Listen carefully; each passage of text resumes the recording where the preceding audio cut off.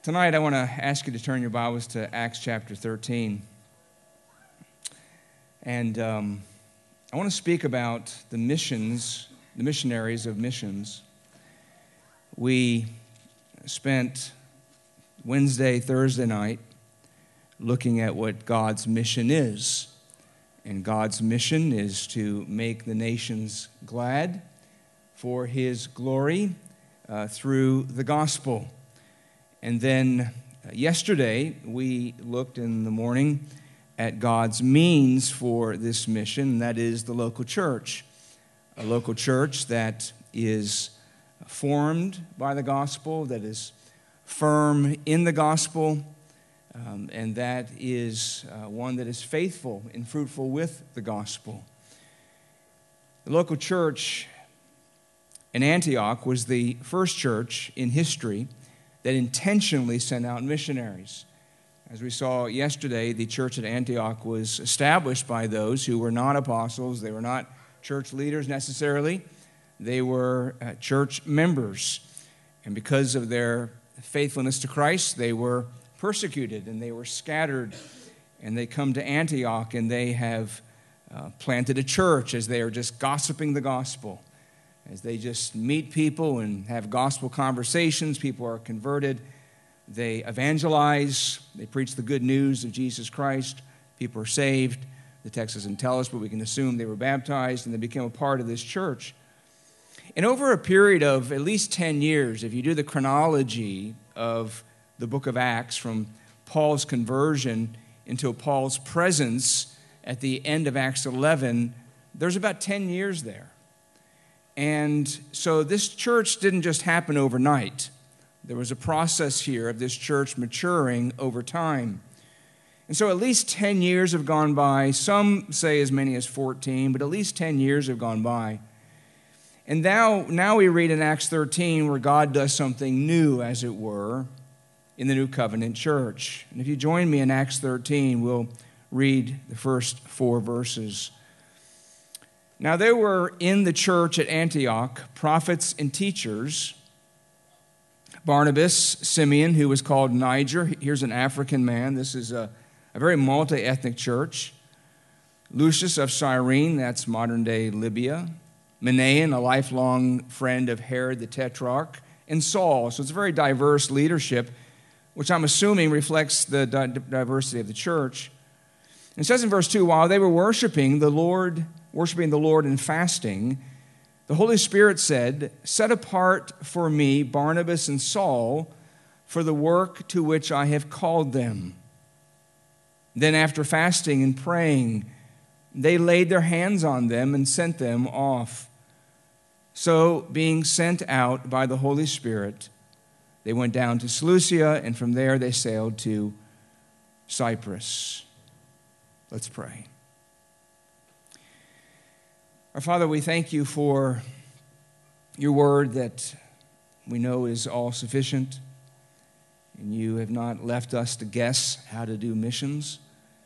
You've clearly shown us what missions is all about, rooted in the gospel of Jesus Christ, and it's about preaching that gospel and discipling converts and establishing of churches. And you show us, Lord, in this passage in Acts 13, something of what it means to be called and sent as a missionary. And we do pray tonight, Lord, that you would instruct us. We pray, Holy Spirit, that you would guide us into the truth of this passage, that you would, in all of this, not just show us the missionaries of missions, but show us Christ, the one that we are called to proclaim. And so we pray for a time of instruction and a time of worship, and that you would challenge us and change us through your word. And we pray these things in Jesus' name, amen. So the question is, where do missionaries come from? Missionaries don't just drop out of the sky. And sometimes we can look at missionaries and think that there's some kind of superhuman. Now, that may be true with Gareth and Carrie, but they're just normal people. But where do they come from, and how do they develop, and who's responsible to send them out, and what are they called to do? I think in Acts 13, 1-4, we have some insight from God about where missionaries come from and what they are supposed to be doing and how we are to recognize them. There are several things about this church when they send out the first missionaries, Saul and Barnabas. There's some very fundamental lessons here that I think are so important for missions. As I shared one of the nights, I grew up in a very missions-minded, missions-hearted church. I remember when I was a little kid, I grew up in that church when I was a little kid. I remember our associate pastor also led the singing. And I remember we had our first missionary conference, and that week he said that God had called him to be a missionary. And our church sent out the first missionary and sent him to Mexico. And he served there for many, many years. And then he went to Hungary as a missionary.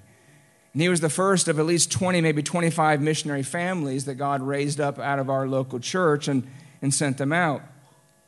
And so I've been surrounded by missionaries and I think biblical missions most of my Christian life. And I can say that in many ways that the church I grew up in modeled much of this Acts chapter 13. And so when I became the pastor of Brackenhurst Baptist Church, and by the way, I can remember the first missions conference while I was pastor of the church.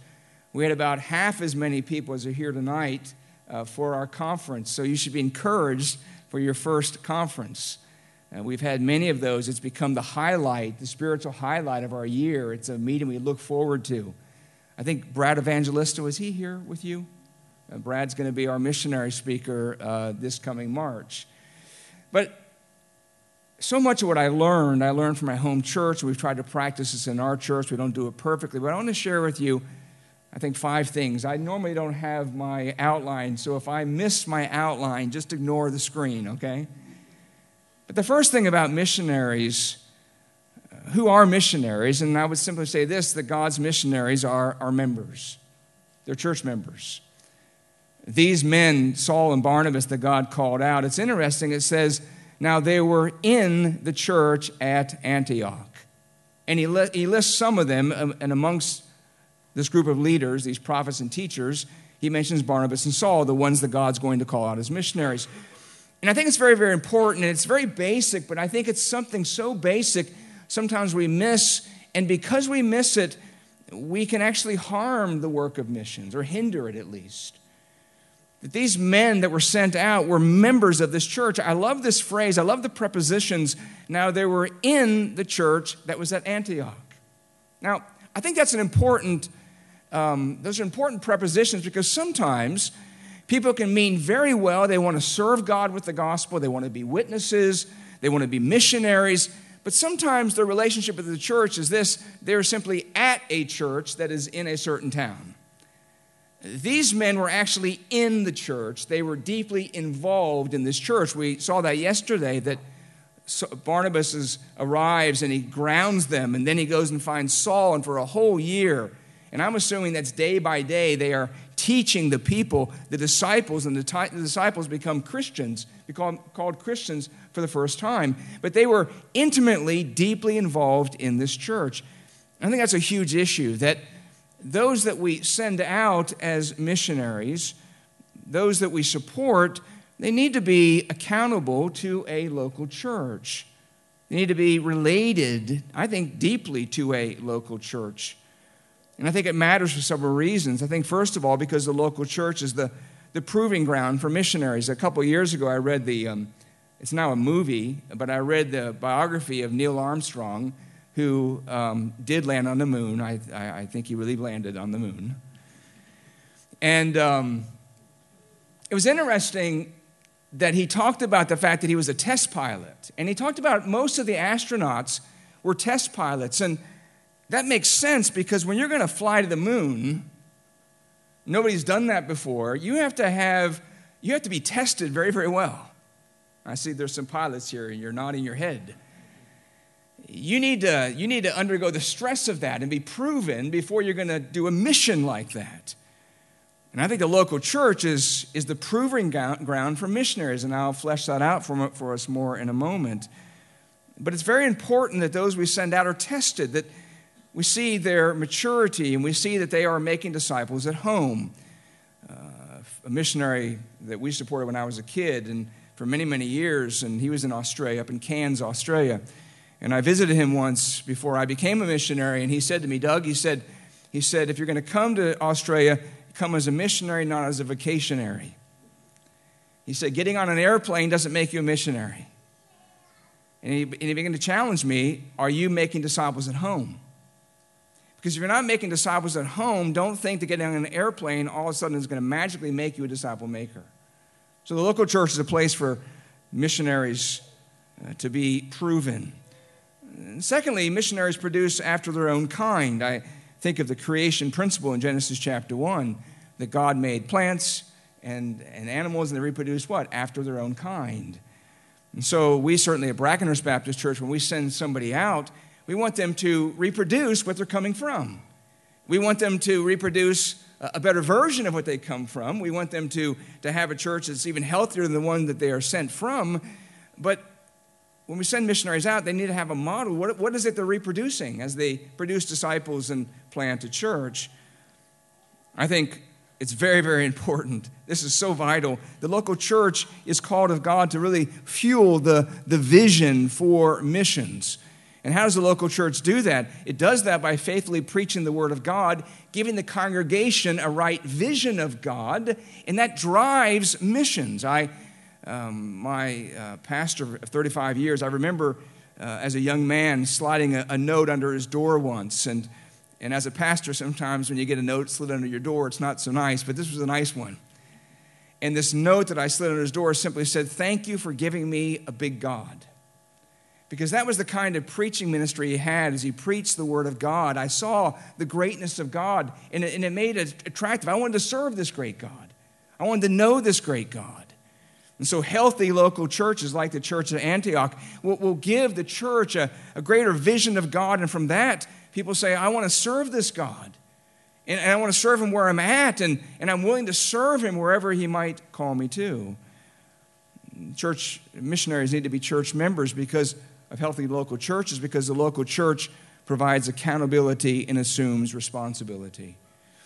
We've sent missionaries out from our church for a number of years, and we've always assumed accountability for them. When we first began to send missionaries out, in fact, before I came to Brackenhurst Baptist Church, when they were sending out their first missionary, some of the leaders met with me and they said, how do you think we should do this? Should we go through a missions agency or should we do it as a church? And I said, well, I would encourage you to do it as a church. I said, not that I'm against agencies, but you guys can do this.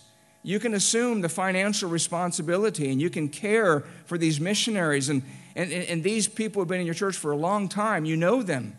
And so they can be accountable to you and you can help them. But there's also a responsibility. Once you kind of delegate somebody to a board or an agency, there's a tendency to kind of drop responsibility. We had a missionary family in Ethiopia, and I used to go visit them every year. And this happened after my first visit. Other missionaries who had been in Ethiopia for 10 years, they said, we have never had a visitor from our church. And we've tried to do that for our missionaries, to go see them once a year because we sense responsibility. They're members of our church. They're members of our family. And so that's very, very important. When these missionaries to Ethiopia, a door opened for them to go to Somaliland. And I went with Francois to Hargeisa a couple of times before they made the move, and just to give them some advice and some counsel. Long story short, they were there, and there were some major issues in the country. And Francois drove 4 hours to get to a spot where his satellite phone would work so that we could talk. And the elders had met, and we knew what was going on there, and we made a decision. We need to bring them out. And I simply said to Francois, we want you to come home. We think you need to come out of there. And he said, then we'll do that. And he told me when he got back some weeks later, he said, if the elders, if our church had said stay, we would have stayed. He said, because we know you guys had our best interests at heart. But when you said come home, we simply responded to that. So there's an intimate connection, it needs to be, between the church and its missionaries. I remember that same family when they went to Somaliland, they needed about 140,000 rand to build a home and to get set up in this little village. So I went to the church one Sunday night or one Sunday morning, and I said, listen, we need to raise at least most of, if we can, 140,000 rand, and we need to do this by next Sunday. And so the next Sunday, we had a special offering. And afterwards, one of the ushers came to me, one of the deacons came to me, and he said, we got a problem. I said, what's that? He said, we have 240,000 rand. And so we pulled the congregation together, and we said, we got 100,000 rand more than we need. What should we do? And Gareth's mom, I'll never forget this, Gareth's mom said, buy him an air conditioner. It's going to be hot there. But it was just really neat to see this church, of which Francois and Shelley were members, coming alongside and helping. And I think Gareth and Carrie would share similar stories with you. So they're members. But secondly, God's missionaries are ministering members. They're members that are busy ministering at home before they're moved elsewhere. And I've already touched on this, but it's interesting that it says here, now they were in the church at Antioch, these prophets and teachers, so that means that amongst these other men, Barnabas and Saul, they're teaching God's word. And it says that while they were worshiping the Lord. The word worshiping is a unique word here that's only found 3 times in the New Testament, and it can be translated ministering. And it was a word we get our word liturgy from. And it has the idea of obviously worshiping the Lord, but the point here is they were serving the Lord in their own church. In fact, Hebrews 10:11, I think it is, or 10:15, uses it in the context of the priests who were daily ministering in the temple. And so these men, Saul and Barnabas, that God is going to call out, they're busy ministering. They are worshiping the Lord. They are working for the Lord. And it says they are fasting. And fasting and praying always go together. So these men are worshiping the Lord, they're working for the Lord, and they are waiting on the Lord. I remember when Gareth was a young man. By the way, today is Eden's 13th birthday. Yes. And I can remember when she was born. So it's amazing. So 13 years old. But I can remember when Gareth, before he was married, he desperately wanted to serve the Lord, and he was zealous to serve the Lord. And he just kept at me saying, can I go? Can I go somewhere? And I would just kind of put the brakes on. And I said, you think you need some time? And I said to him, I think you need to go to university and get a degree because that's going to help you down the road. And I said, in the meantime, I'll disciple you. And we had a little Bible institute in our church called the Shepherd School. And I said, you can do that, and we'll train you in the Word of God, but you know, you're not ready yet. And he kept wanting to go. He kept wanting to go. He kept wanting to serve, and it was great. And then finally the day came after all this working and waiting. We were able to send him out. But he had proved himself as one who was ministering in his own church. He was making disciples at home. He was waiting on the Lord. Those that we send to the field need to be those who are proving themselves by ministering and making disciples where they are at. They are devoted to God. They're dependent upon God. I had a mentor. When the door closed for us to go to Australia, and we were so unceremoniously told that I had no skills that their country needed. I'm still working on that. Although when Australia and South Africa play rugby, I really hope the Springboks beat them badly. But I'm getting over it, okay?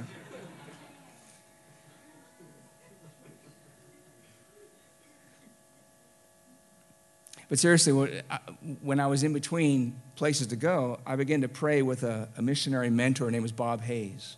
And Bob served for 35 years in Ghana as a missionary, raised his family there. And just a godly man. And I'd meet with him early in the morning when you pray. I remember my mother-in-law said, you know, you better stop that. You're going to end up in Africa. And I'd pray with this man. I'll never forget Bob saying to me one morning, he said, Doug, he said, remember this, you minister from overflow. He said, your biggest assignment is to walk with God, to know God. He said, that's where your ministry is going to flow from. These men are worshiping the Lord in their church. They are serving the Lord in the church. They are knowing God in their church. They are walking with God. And it's not a surprise that God would raise them up to do this elsewhere because they are proving their devotion at home. It's very, very important that missionaries anyone in the ministry learns to be dependent upon the Lord. They're learning to walk with the Lord in their home church before they go and do it elsewhere. We planted a church when I first went to South Africa, which is the hardest thing I've ever done. And the Lord blessed, and that church is still going. In fact, the man who replaced me 26 years ago is still at that church. But I remember one Sunday morning preaching, and my wife was there with our kids, and the kids had to go to the bathroom or something, so she left, and we had one other person in the service. Her name was Grace. I'll never forget this. And so I'm preaching my heart out to this one person, and she fell asleep. And I have said to many missionaries, you don't feel like a failure until your entire congregation falls asleep. And it was discouraging. And I wondered, is this church ever going to take off? But I think back to those times with Bob Hayes and helping me and teaching me to trust the Lord. It's learning those things in your church that keep you going when things get tough. Thirdly, God's missionaries are maturing members, mature members, but I would rephrase that. They're maturing and mature members. These men were men who had proved themselves. And again, there's a period of time when God told Saul upon his conversion that he would be a missionary to the Gentiles. It's at least 10 years before these events happen. So God is preparing him. God is preparing Barnabas back in Jerusalem before he comes to Antioch.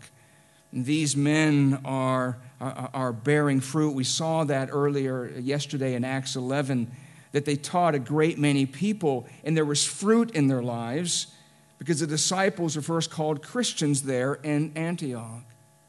Now, when we think of fruitfulness, what comes to our mind?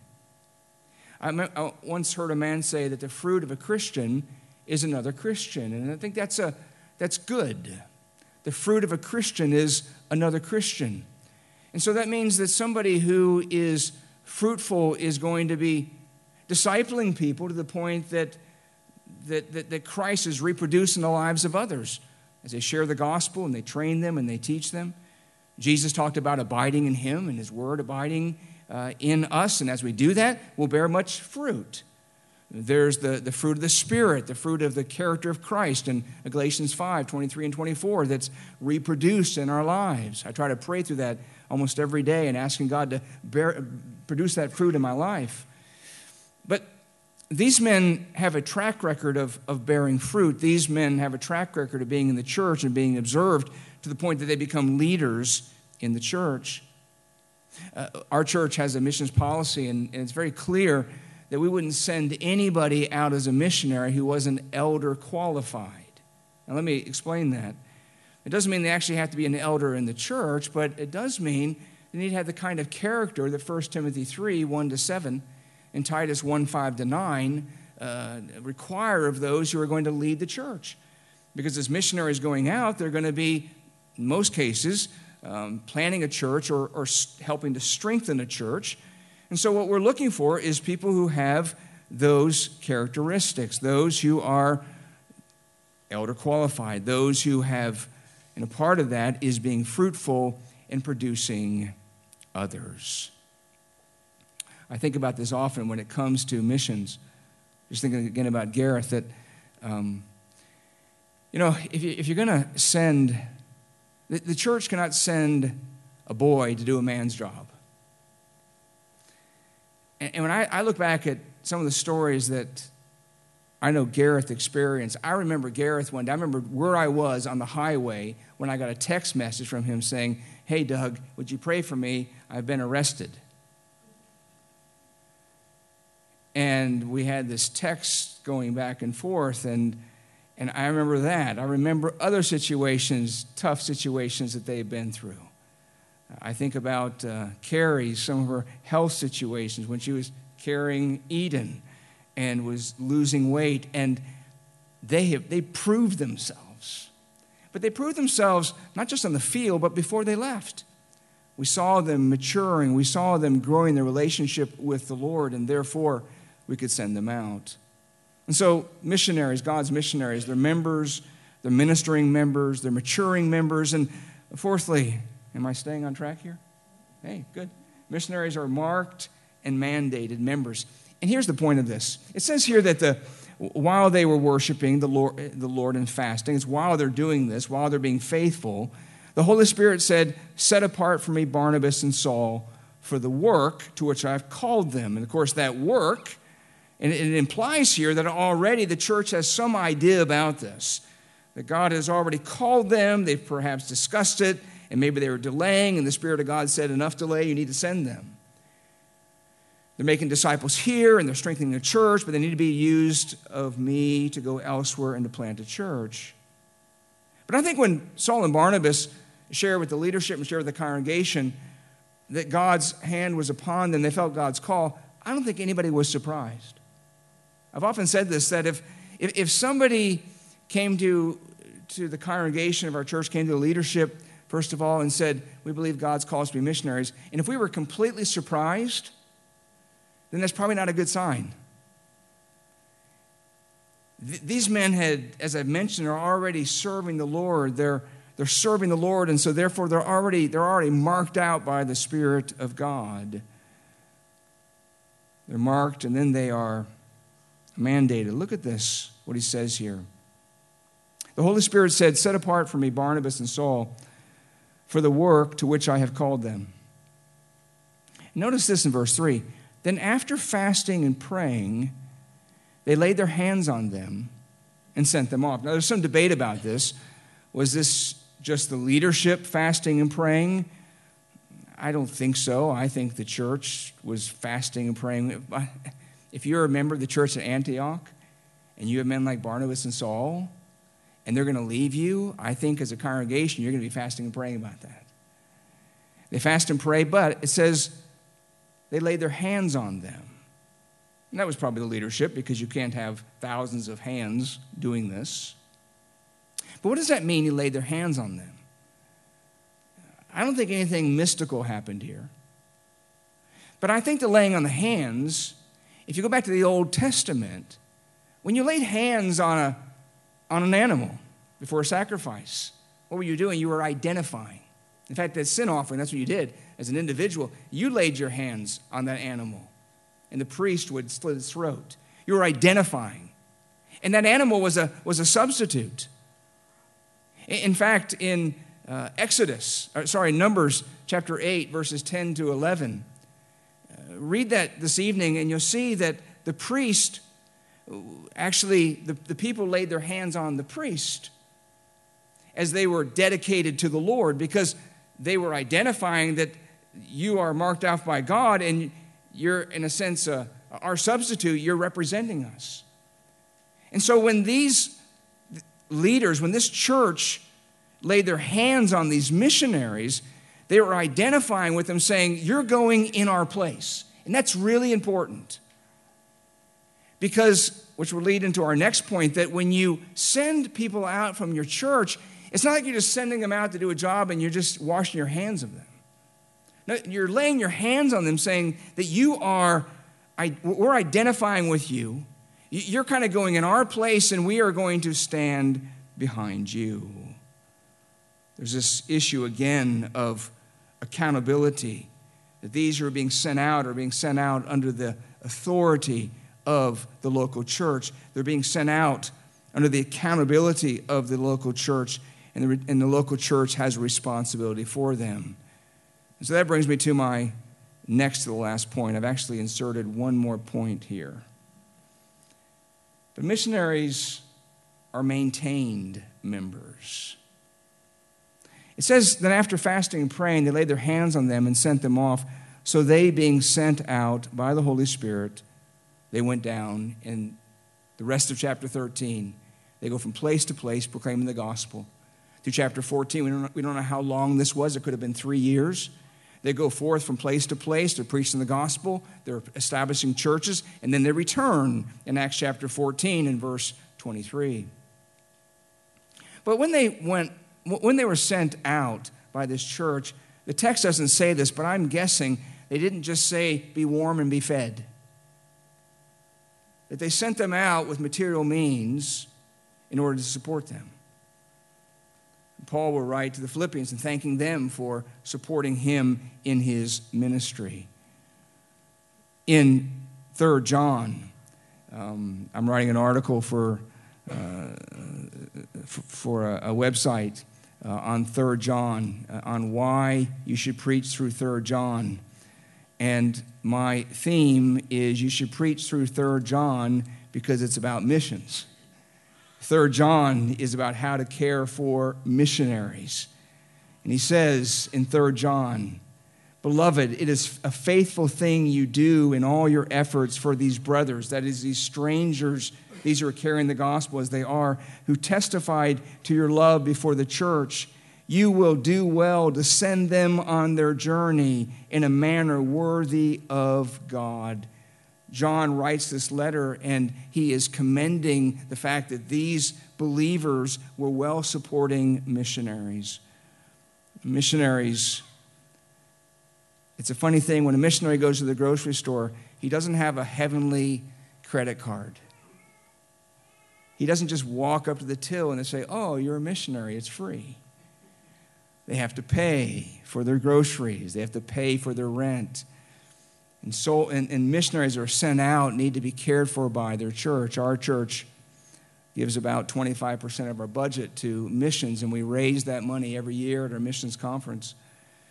And we do that, and we do it substantially. In fact, when we had a few missionaries, we were 90% of their financial support because they had a responsibility to them. They're ours, and we want to care for them. I read a biography of General Patton, the American general in World War II.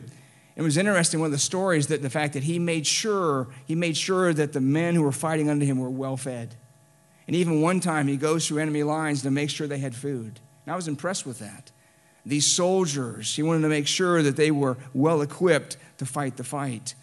And so as congregations, we have responsibility to those we send to maintain them, to support them. Your church supports missionaries. We've met some of them this week, and I want to encourage you to continue to support them well, to maintain them, to support them to the point of great sacrifice. I remember one time we took a special offering for a missionary. I forget now which one it was, many, many years ago when I first came to the church. And I remember one of the deacons came to me afterwards. He said, "Somebody put a diamond ring in the basket." Somebody, I don't know if they didn't have any cash, but they said, "We want to give. We want to sacrifice. We want to send. We want to support those that we send." God's missionaries need to be supported. We must be committed to sending funds to people. We must be committed to sacrificing. Paul writes about that to the Philippians. And he says this, and we're all familiar with Philippians 4:19, "But my God will supply all your need according to his riches and glory in Christ Jesus." And that's a wonderful promise. But that promise has a context. And the context of that promise that God will supply all of our need is the need the Philippians had created in their own lives when they sacrificed to support Paul. Paul thanks them from verse 15 down to verse 18 for the fact that they gave to support him in his ministry. And to do that, Paul realized that they had suffered, that they had sacrificed to do that. They created a need in their own life. And as they created that need, Paul says to them, "I want to encourage you. I know you created this need for the cause of the gospel, but my God will supply that need." As a congregation, sometimes we think of our own needs, and I understand that. I pastor a church, and I understand the financial pressures of a church. But sometimes we just need to step back and say, listen, we have needs, but like these in Antioch, as we saw yesterday, when this great famine comes, they didn't think of their own needs, they thought the needs of others. And as we create need by sacrificially giving, we have God's promise that he will meet our needs. This is not a prosperity gospel teaching, but it's a promise that as we give and create a need in our lives because we want to support the gospel, God meets that need. And so these missionaries, no doubt, are maintained. In fact, look over chapter 14. Let me show you the relationship they have with their church. as I begin to wrap this up. But look at verse 24 of Acts 14. These missionaries, there was a relationship that they maintained with their church, and the church maintained with them. Then they passed through Pisidia and came to Pamphylia, and when they had spoken the word in Perga, they went down to Italia. And notice this, and from there they sailed to Antioch, where they had been commended to the grace of God for the work that they had fulfilled. And notice this, they're returning to their home church. They're returning to the church that sent them. And when they arrived and gathered the church together, they declared all that God had done with them and how he had opened a door of faith to the Gentiles. And they remained no little time with the disciples. Now just notice this. These missionaries that were members, and they were ministering members, and they were mature members, as they're sent out, they come back to their church. They spend time rehearsing what God had done. No doubt this church is edified, it's encouraged, and they spend a long time with them. They're rehearsing what God has done. They are encouraging this church, what God has done. No doubt they are reconnecting with members in this church, many new members. They remain there and they're refreshed before, once again in chapter 15, they go out. In fact, in chapter 18, verse 22, Paul returns to this local church again. And here's the point. The church maintained a relationship with them, and they maintained a relationship with their sending church. That's so important. When our missionaries come home for furlough, we want it to be something that's an encouragement to them. In fact, I've often said to our church, we need to make sure that when we send a missionary out, they don't come back to less than what they left. And what I mean by that is we need to be growing in Christ, and our missionaries come back and not discouraged by what they're saying, but encouraged by what God is doing. And then they can leave for the field again and be encouraged. I hope that the missionaries that have been here this week have been encouraged. I can't wait to get back next week and next Sunday and share with our congregation what God is doing here at New Life Church. My heart's encouraged by what God is doing here. Well, these missionaries return to that kind of a church. But finally, and I have to add this, but God's missionaries are missed missionaries. My daughter married a man many years ago, and soon after he got married, he came to me and he said, I really want to be involved in the ministry. He said, I think God's calling me. And he said, I think God's calling me into missions. And I've had lots of young men talk to me about being called to missions, but I never had a son-in-law talk to me about that. You know what I mean? And particularly a son-in-law that as he began to, and I kept saying, like I said to Gareth, just wait. And then they had 3 children. And then he and his wife came and sat down with the elders and said, we really believe God's leading us. What do you think about this? And that was tough. It was tough to send Gareth and Carrie away. It was really tough to send my own daughter away. And I remember going to the airport with saying goodbye to them, these 3 little grandkids, and it just ripped my heart to pieces. Now, they only stayed in the field for 2 years. They had visa problems. But I went through, I think, what a lot of people have gone through as they've sent their kids away. And we miss them. And we miss all of the people we send away.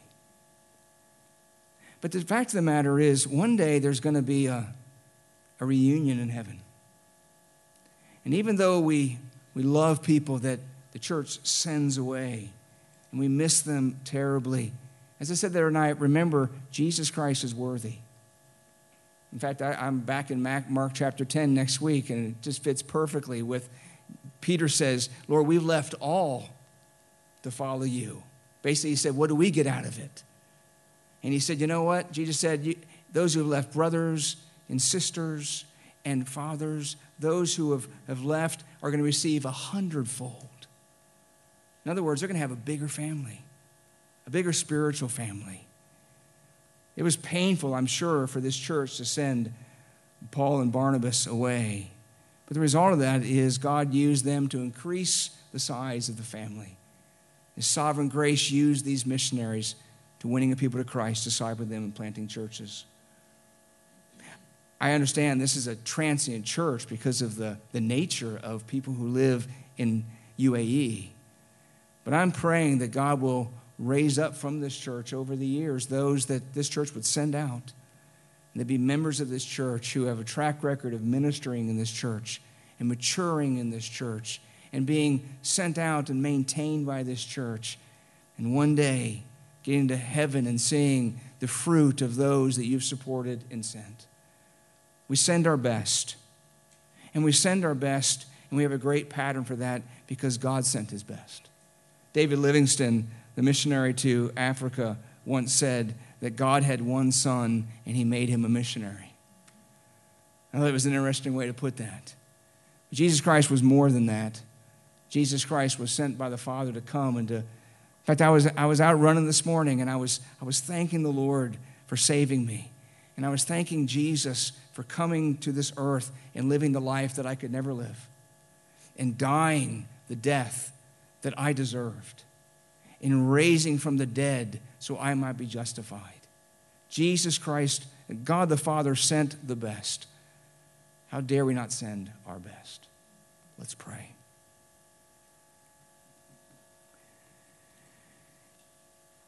Our Father, thank you for New Life Church. Thank you for the planting of this church. Thank you for ECC that was behind this. Thank you, Father, for, I don't know the original members and original pastor, but thank you for raising up people to plant this work. And thank you for the way you're building it. Lord, thank you on a Saturday night, Lord, the church gathering, Lord, because of a priority of Christ and the gospel. And I pray you bless this work and bless them as they support the missionaries they have. Thank you for Koshef and for Nissen and for Moses. Thank you for the work that they are doing. Continue to bless their ministries of making disciples for the Lord Jesus Christ, the strengthening of your church. And would you raise up people over the years from New Life Church that this church could send out as missionaries? Thank you, dear Father, for sending your Son to die for us and to be raised again for our justification. And we pray, Lord, tonight that if there's someone here who doesn't know Christ as their Savior, that Spirit of God, you would open their eyes. They repent and believe on him tonight. And we pray these things in Jesus' name. Amen.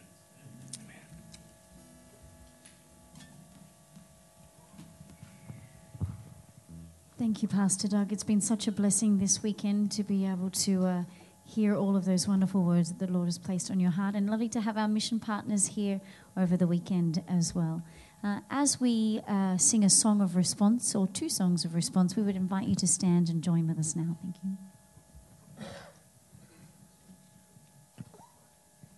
you.